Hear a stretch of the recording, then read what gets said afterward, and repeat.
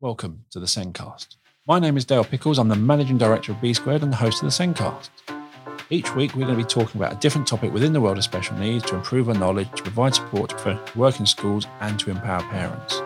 In a world with less guidance, less money, lots more demand, and continual changes, teachers, Senkos, and leaders need a way to keep up that fits in with their lives, and the Sendcast is the answer. In this episode, our guest Wendy Lee, a speech-language therapist with over 30 years' experience in a wide range of settings, will be talking about supporting children in early years with their speech, language, and communication needs. But before we get started, at B Squared, we've actually been developing our own framework for communication interaction, and this is a huge topic. Is when we actually looked at all the different topics around communication, it's actually much bigger than people realise, and that means there's a lot more thought needs to go into it. So if you'd like to find out about our communication interaction framework, please visit the B Squared website, which is www.bsquared.co.uk. Now on with the podcast.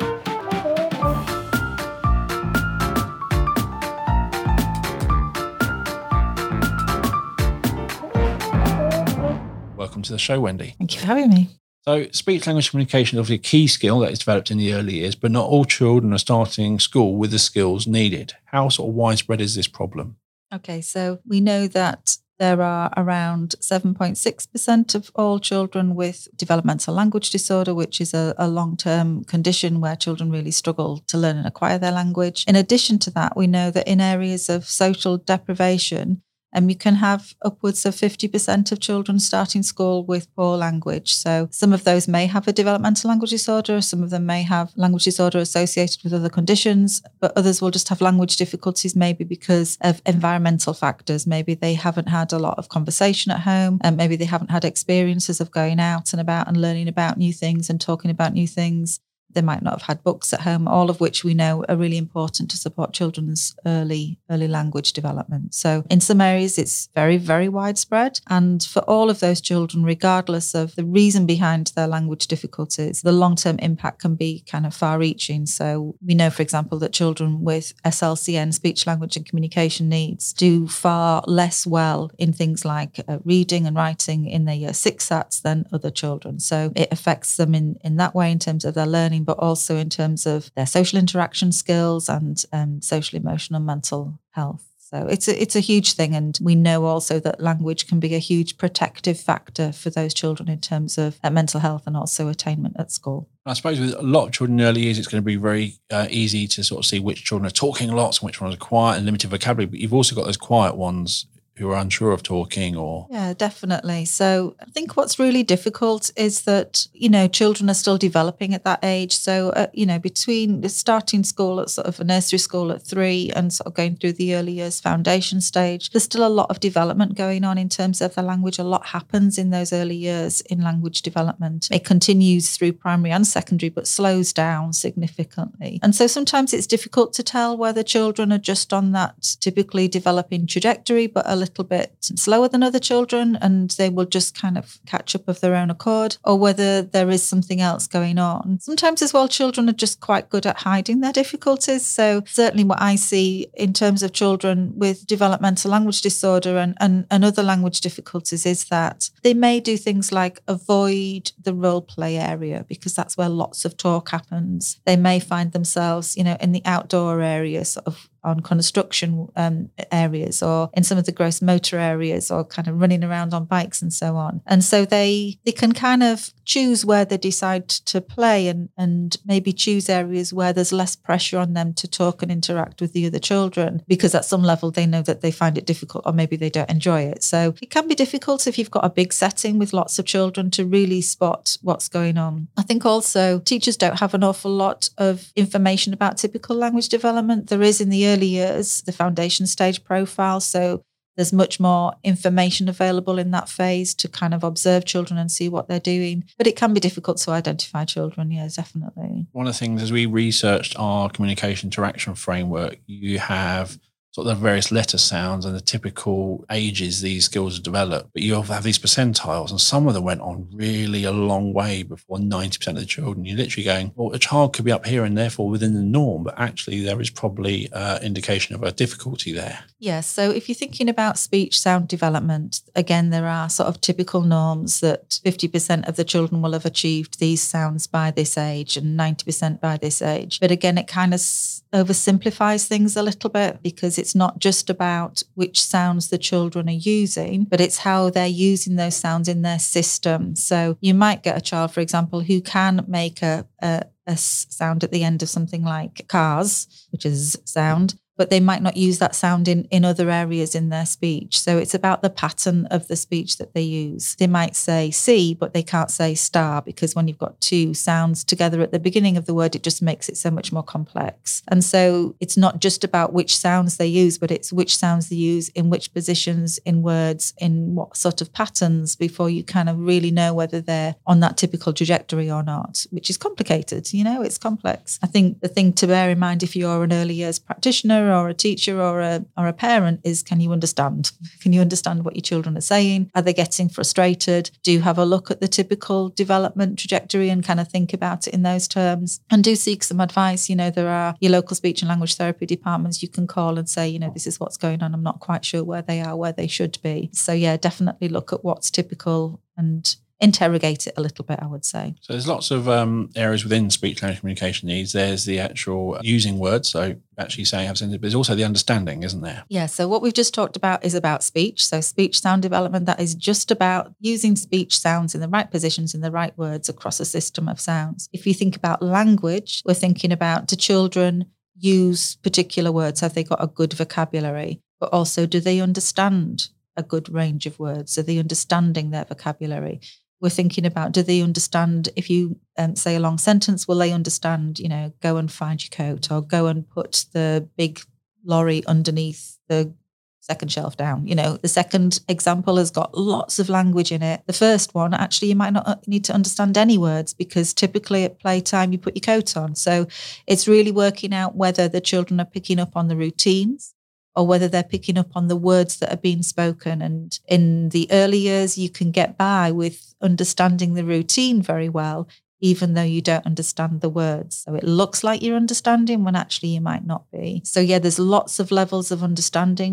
Do you understand a story when it's been told to you? If somebody asks you why a character's behaved in a particular way, or what you think might happen next, do you understand enough to be able to think about that and use inferencing skills? Can you understand some of the subtleties, some of the nonverbal skills? So when somebody looks cross or when somebody looks happy, do you understand those nonverbal skills as well? So lots and lots that children need to understand. And then the other flip side of language is then talking. So can you put a sentence together? Can you put a couple of words together? If you are not using words, can you sign? Can you put a couple of signs together? If you're using other communication methods, can you use those to communicate your needs and wants? So there's all of that side of things. And then thirdly, there is around social interaction. So we've got speech, we've got understanding of language, we've got putting language together to talk. And then we've got communication, which is around interacting, playing together, sharing space, taking turns, listening, using eye contact in an appropriate way. And all of these skills are developing. So I'm sure we've all had examples of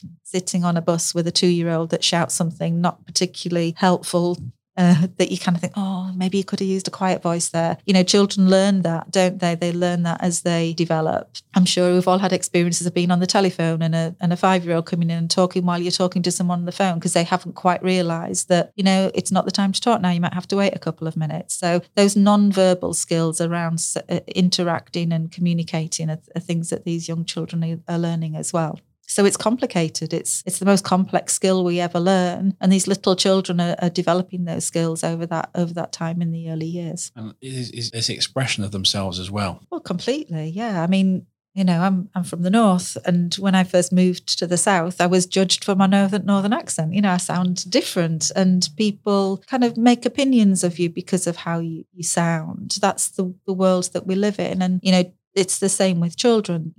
If a child doesn't say very much, sometimes people think, well, maybe they haven't got very much to say. And that's not always the case. And also it is about children, as I say, using their language to make their needs and wants known. So it's really important that children are given not only the skills to do that, but the opportunity to do that. You know, the early years is a very busy place, and it's easy, I think, to get to the end of the day and some children not having had opportunities to talk. So there was some research done a number of years ago as part of a program called Every Child a Talker, where they followed young children who had limited language in earlier settings and found that they spent very little time talking either to adults or to their peers. And so those children aren't really getting the practice that they need in order to develop their language skills. Yes, lifelong effect. Completely. So we know that the early years is really important in lots of ways and can impact on children through primary and all through secondary school.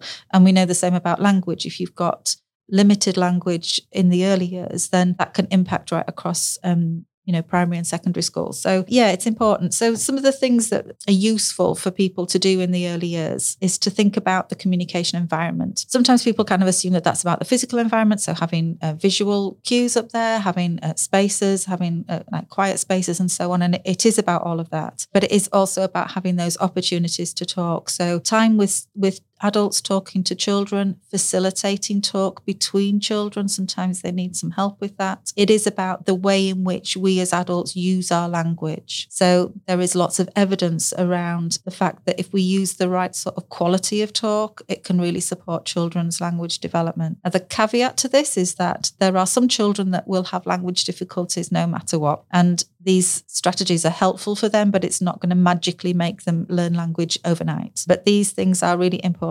So things like, following the interests of a child. So if they say something, you follow that interest. Using open questions. So things like who and where, rather than closed questions like what's that? Using commentary. So commenting on what the children are doing so that you're showing that interest in what they're doing and it gives them some space to talk. Just leaving a bit of silence. I think sometimes people are a bit frightened of pausing and leaving silence, but the children quite often will fill that, particularly those children who are maybe a bit quieter. They just need that little bit more space. There's a brilliant tool that people can use called the Communicating Supporting Classrooms Observation Tool. It's got a long title, but that's free to download. You can look at that and look at the setting and see whether the environment really is supporting the communication skills of the children in there. So lots around the communication environment, lots around adult talk.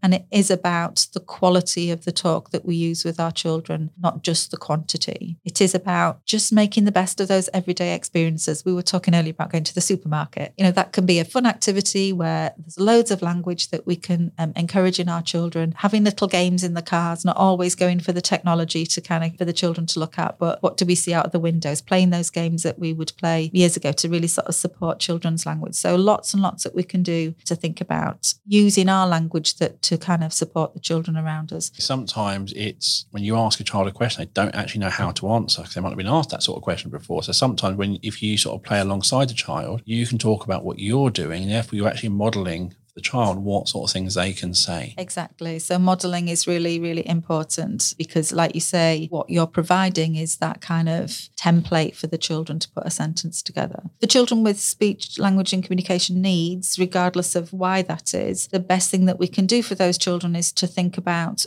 where their starting point is. So it's that usual thing for children with SEN is that kind of assess, plan, do, review. So let's assess where they are. What level is their language at? Okay, so let's scaffold up from where they are. Do they need some visual support to help them access the curriculum? Do they need a visual timetable so they know what they're doing, so they're not frightened by the uncertainty of the day? Do they need pictures and support so that they know where to find equipment? Routines are really helpful for those children, and attaching language to those routines really helps them. Talking about things like how people feel really support the children's social interaction skills. So if we can talk about how our actions impact on other children in a simple way, it really supports their understanding of social interaction skills. So trying things out with children that have got SLCN, planning how you're going to fit that into the curriculum makes a huge difference. So there are a whole range of strategies that are very effective that can be easily slotted into the curriculum. Shared reading is brilliant for children. So not just reading a book to children, but sharing a book and talking about it, involving them in the story, involving them in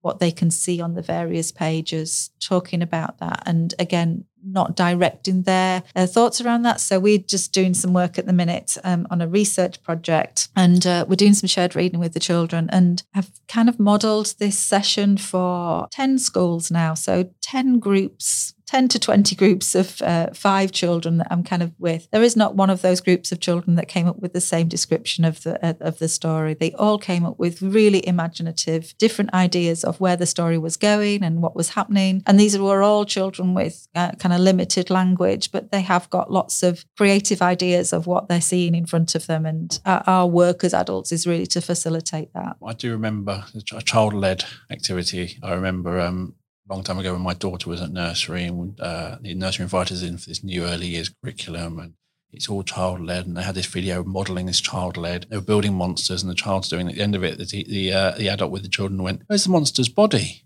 So the child went and added the body, and it's like, that's not child-led. You've told the child they've done it wrong. Children are amazing, aren't they? They take things in directions that you just kind of wouldn't imagine. And, you know, part of what our role is to support them to understand what it is in front of them, and also to facilitate that sort of creativity and play. I'm seeing a lot in the early years of almost less opportunity for the children to play, and it's such an important thing for their cognitive development, but also for their language and communication. And as I say, our job as the adult is to facilitate that communication. I think the other thing that's really important in the early years is things like storytelling, which I've mentioned already, but sharing stories, but also nursery rhymes, singing. Those things really develop the underlying skills for reading. And what I see more and more in early years is lots of phonics, which is really important, but almost at the cost of some of those other skills, which kind of are the foundation for phonics. So phonological awareness skills, knowing how to rhyme, knowing how to hear the rhythm in language, knowing how to listen out for different things. So whether things have got the same sound at the beginning of them, it's nothing to do with letters. It's all to do with sounds, and being able to manipulate and hear that and play around with it is really important in the early years. It's interesting.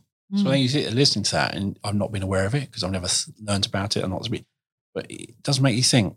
Actually, there's a lot in that. There's a lot of things you do as you listen to songs, especially when you don't hear the lyric. You're trying to understand and work it out. You are using all those skills. You're listening to, well, it could be that, but it could be that, and trying to decipher that information. But it's an important skill to be able to use that and understand that. I mean, if you think about it, when children get into Key Stage 2, for example, and they're using their phonics skills to decode a word that they've never come across before, unless they've got some knowledge of syllable structure, for example, how would they know how to break that word down into its syllables? So those things are really important to build the foundation in the early years. You know, I meet a lot of children that don't know how to beat out a syllable, how to dance to a rhythm, and those things are really, really important. It's also when you say those words, so reading it is one thing, but actually then saying it. So I remember secondary school, the long word we learned was anti-establishmentarianism, I think. And you've got to say it in the correct way. It's got a flow to it. Yeah, and you break it down, don't you? Well, I know how to spell that bit. You know, you break it down into its syllables so you can read it and spell it. But if you've got no syllabic knowledge, it's very difficult to do that. Yes. It took a while reading it going, what? How do I attack this? Yeah, definitely. So those skills are all, so again, that phonological awareness, all of that stuff to do with syllable structure and rhyme and rhythm are also foundations for clear speech. So quite often if we've got children that we work with unclear speech, we'll be working on those foundation skills too, both generally but also in relation to the specific speech sounds that they're struggling with. So they're really important skills, and I think easy to lose if we're not careful. Yeah, definitely. My head's buzzing with all this stuff at the moment. So there's identifying.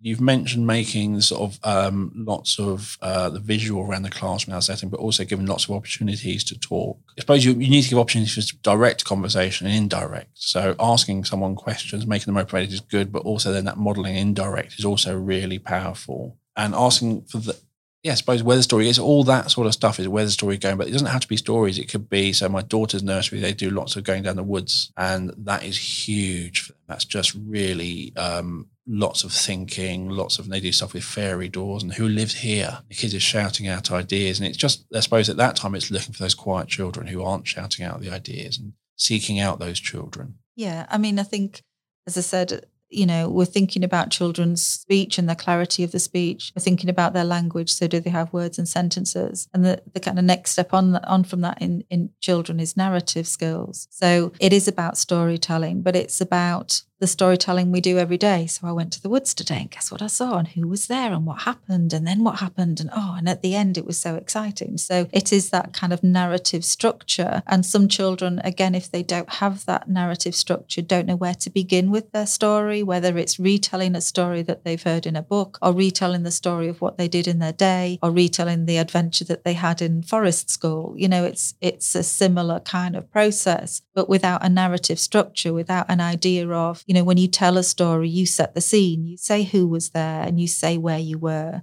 And then you put in the episodes or events that happened. So this happened first and then this exciting thing. And then there was a problem and we had to resolve it. And then, so it might be that there's a problem in the story. It might be just a tale of what happened. And there's always an end point. So, there is evidence around storytelling categories, so story grammar categories that children develop over time.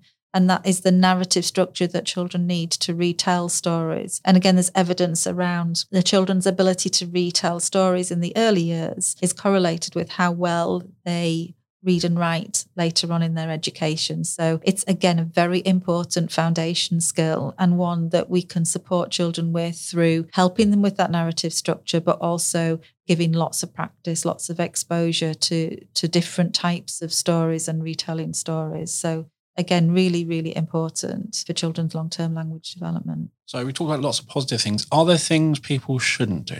I think, if you like children and if you like spending time with them, which hopefully every early years practitioner does, fingers crossed, you enjoy the conversations that you have with them because actually they're just great. It's just great having conversations with young children because they come out with things that you could never predict. So it is about, doing that from your heart and kind of spending that time with the children. What's not terribly helpful is getting children to just try and label things for the sake of it. So say cup, or say plate or say apple. It's not particularly meaningful. You're much better to give a nice clear model. If children are unclear, it's not that helpful to ask them to repeat things time and time again. Again, it's much better to just give them a really clear model. If you are concerned about children's language, whether that be their speech, their language, their communication, if they have disfluent speech, if they have a stammer, you must much better to try and get some support. So referring, and again, I know that services are stretched out there, but my suggestion would be is that you attempt to do that anyway, just to get that advice. If you aren't sure what to do,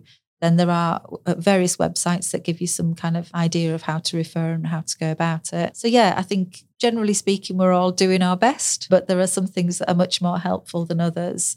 I would say if you go away with anything, it would just be try and have more conversations with children and try and have those conversations at their level. So it's not flying above their heads. We are really scaffolding from where the children are and building up from there. If children are really struggling, put your visual support in place. Try and keep things simple for them so that they can access what's going on. If they need alternative or augmentative communication methods, try and build that in. So symbols, signs. It doesn't necessarily mean that those children aren't going to talk. They can facilitate children's talking in the long term. Or for those children that are not going to get there, it really does mean that they can access what's going on. They can interact with others. And I suppose when you're having those conversations, it's back to that modelling. So rather than just coming straight out with, what did you do the weekend? Actually start with, well, I had a great weekend. I went to here and here and here. And as you're telling that, that's going to help them think of things to say. And it's going to help them go, oh, I did this. And so it helps them prepare that. And then you go, oh, what did you do? Or they might even volunteer that information because you've just modelled it for them. Yeah, children like to hear about what adults, well, to a degree, they like to hear what adults are up to. And I think, again, there's some research around, when you're having conversations with children, use those kind of, it just sounds like, oh, really? That, and then just leave loads of space because that allows the children just to kind of fill that space with what they've got to say. So yeah, those things work really well. The other thing that's really helpful is trying to link things to the children's own experiences. That really helps with their understanding. So if you are reading a story, trying to make the links with that story, or if you are sharing some information about yourself, trying to link that with something that that the children are going to understand, that really helps to build those kind of internal structures, to build their understanding and to help them remember. I remember asking my daughter in the early years, what did you do a day at school? And the answer is not a lot, or silence. So I started adding in at work I did this, and trying to find something that they might be interested in. So you're sitting there telling about your day, and then again, it might jog something. So we did that, and it's gone on more. So when I travel, also I'm going up here, it's near Auntie. And that way they kind of have a rough idea of where I am, how long it took me to get there. And they go, oh, take care, Daddy, because they're realising it's just using that information and modelling. And then over time, what they say about their day's grown, which has been great. And they start asking me how my day was. I'm not volunteering it anymore. Yeah. They're starting to ask it, and it's just building those conversation skills, which they're going to use forever. Yeah, completely. And it is a supporting natural. I used to say to my children, tell me one good thing that happened today, or is there anything that didn't go so well, so that they've just got that opportunity. It really hones it down, because without a question, most people, if you say, did you have a good day or what did you do today? Children will be like, they're tired. It's the end of the day. I don't want to talk about what I've done all day. Why are you asking me? But one good thing, yeah, I can give you that. I don't know about you, but my children would always start to give me great long conversations at bedtime when it's just too late to have a conversation. So it's kind of planning for that. Teenagers are even worse with that. They come to have conversations with you at 2:00 in the morning when you really don't want to do that. It's balancing all of that out and planning for it, I guess. But yeah, there will be children with SLCN, speech, language and communication needs in the early years. It's thinking about how, as a setting and as a school, we plan for that and ensure that, we're identifying the children who do have difficulties, planning what that looks like for them, putting some strategies in place. And, also reviewing, are those strategies working? There are interventions that you can use in the early years to support children's language, but it's actually remembering to review that. Is it working for your children? Is it taking them to that next step? Are they progressing well? If not, why not? What else do we need to do that's different? So again, with the children with special needs, or even the children just with, maybe not special needs, but very poor language, that assess, plan, do, review. Where are they? Let's plan something. Let's do it. Let's review it, make sure the progress is what we need it to be, because we know we can make progress with those children. I think sometimes that means putting other things to one side. So sometimes there are difficult decisions to be made about prioritising language above other things. But actually, if you have a cohort of children where 80% of them have got poor language, they are going to struggle in the long term. They are going to struggle with maths. So maybe it is about prioritising language work, and then when they get to it, they will access other things more quickly and more readily. I know when I sometimes look at school data and the maths is miles ahead of the English, I'm looking at that going, I get they might be good at maths, but to be that level of difference, the English skills need to be there for them to understand, them to explain and give that information that needs to be there. So they can't be huge disparities. Generally, communication needs to lead. I'm a speech therapist. I'm definitely going to say that. But without it, children might be good at certain aspects of the curriculum, but actually it will come to a point where the language will potentially get in the way of that. And I think for children with SLCN, our language and what we do, what strategies we put in place are the ramps that enable them to access the curriculum. Just like if you've got a wheelchair user, you'd put a ramp up your steps. It is about giving those children the access to the curriculum through the things that we can put in place to support that. And then alongside that, developing their language, helping them make progress. And that might be with your speech and language therapists, with your teachers, collaborating to kind of build their language skills as they go through. So we're coming to the end of the podcast. Mm-hmm. Is there anything we haven't covered? Anything that's standing out going, I really need to mention this? Not that I can think of. I'm already worrying that my daughter's going to start coming into my bedroom at 2 a.m. to start asking me questions. That's already just worrying get ready me. For that. 13. That's how old my daughter is. So thank you for coming on to the show today. I do love all these podcasts. I love it because I'm learning so much, and I sit there and it makes me think about my life, my children, and actually things I might have done, not knowing why. Maybe Super Nanny told me to do something. I didn't understand why. And as I talk to all these experts, I'm finding out that's why I did that. That's the benefit of that. Now that's great. Yeah, I'm loving it. And yeah, it goes back to various things. Communication is really important. Obviously, you are going to say that. I am going to say that. But I do feel that as a parent or a teacher, it's the greatest gift that we can give to our children.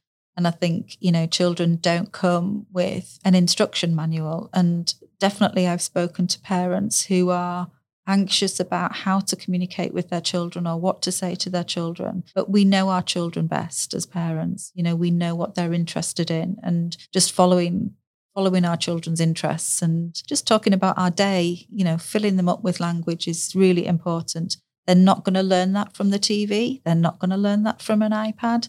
They are going to learn that through interacting with parents and caregivers. I think a lot of reflection. So when we're recording this, we've just finished half term with my family, and I always sit there at the end of the half term, we actually talk about, we've had a great half term, haven't we? We think about all the stuff. It helps them see positive things. It also is that chance to just think about all that and have that conversation and find out what they enjoyed. And it's rich. It's really important having those conversations, because they're going to go on at other places and they've got to make their own decisions without you. They've got to weigh up benefits and everything of each thing they do. So conversations crucial. And when it comes back to those difficult times for your children, if you are having those conversations, if the child is able to talk to you, that's going to help the social and the emotional side as well. Yeah, definitely. And that starts in the early years. So, I think babies arrive and they don't speak, but the way in which they learn to talk is by interacting with adults. They make a noise, we make a noise back. That's communication.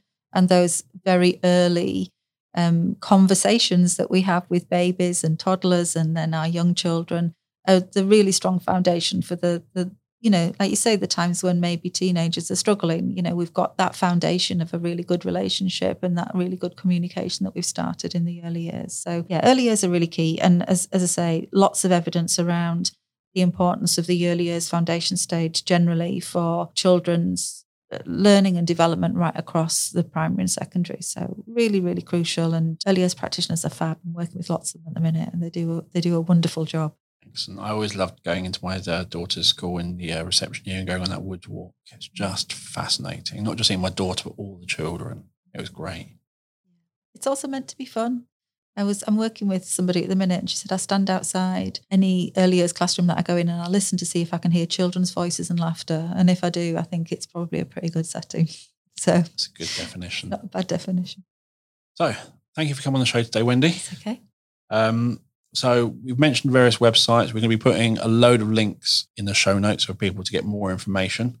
Sorry, can I just mention there's a website called Lucid. It's a group of universities working together around early language acquisition, and they've done some great articles with Nursery World around early language, things like book sharing, early language, early vocabulary and so on. They're very, very easy to read and not a bad starting point if you're interested in that area. Make sure that's in the show notes as well. So we'll be putting a load of links in the show notes for everyone to read. That's going to be on our website. So that'll be on www.thesencast.com. I can't 100% remember if it ends up in the show notes on the other platform, but it's definitely going to be on our website. So thank you for listening to the show. If you haven't subscribed already, you can go to our website, www.thesencast.com, and you can also sign up for our newsletter to keep up to date with the latest news. Alternatively, you can follow us on Twitter @TheSencast, on Facebook, The Sencast, on Instagram, The Sencast, LinkedIn. For some reason, you just search for Sencast. If you'd like to get in contact with us, let us know what you think of us, what you want us to hear, what you want to hear about, anything else, or experiences or feedback.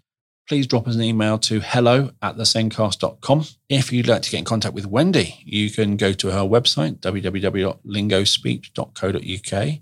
You can email her, wendy@lingospeech.co.uk, or you can follow her on Twitter @lingo_speech. So big thank you to Wendy for coming along. Thank you. And if you enjoyed this podcast, have a look at our conference that we run. So we run a virtual conference. We access it over the internet. It comes to you rather than you having to travel halfway across the country, just getting stuck in traffic. Much easier. But we run it like a normal conference. So we have keynotes, we have afternoon sessions. But what's great about it is everything is recorded. So you can either access it on the day, and we run it twice a year in March and November, but you can also access it whenever you want. So if you've got an inset day coming up and you want something on PDA, which is a session we're running in March, you can watch that video whenever you want and use that in your staff training. So you can buy tickets for future events. You can buy tickets for past events, always available. So the cost for each conference is £60, and this covers the entire school, not per person. As a listener to the Sendcast, we are offering you a 10% discount by just using the code SENDCAST10. So thank you for listening. We'll be back next week with another episode of the Sendcast. So it's goodbye from me. Goodbye from me.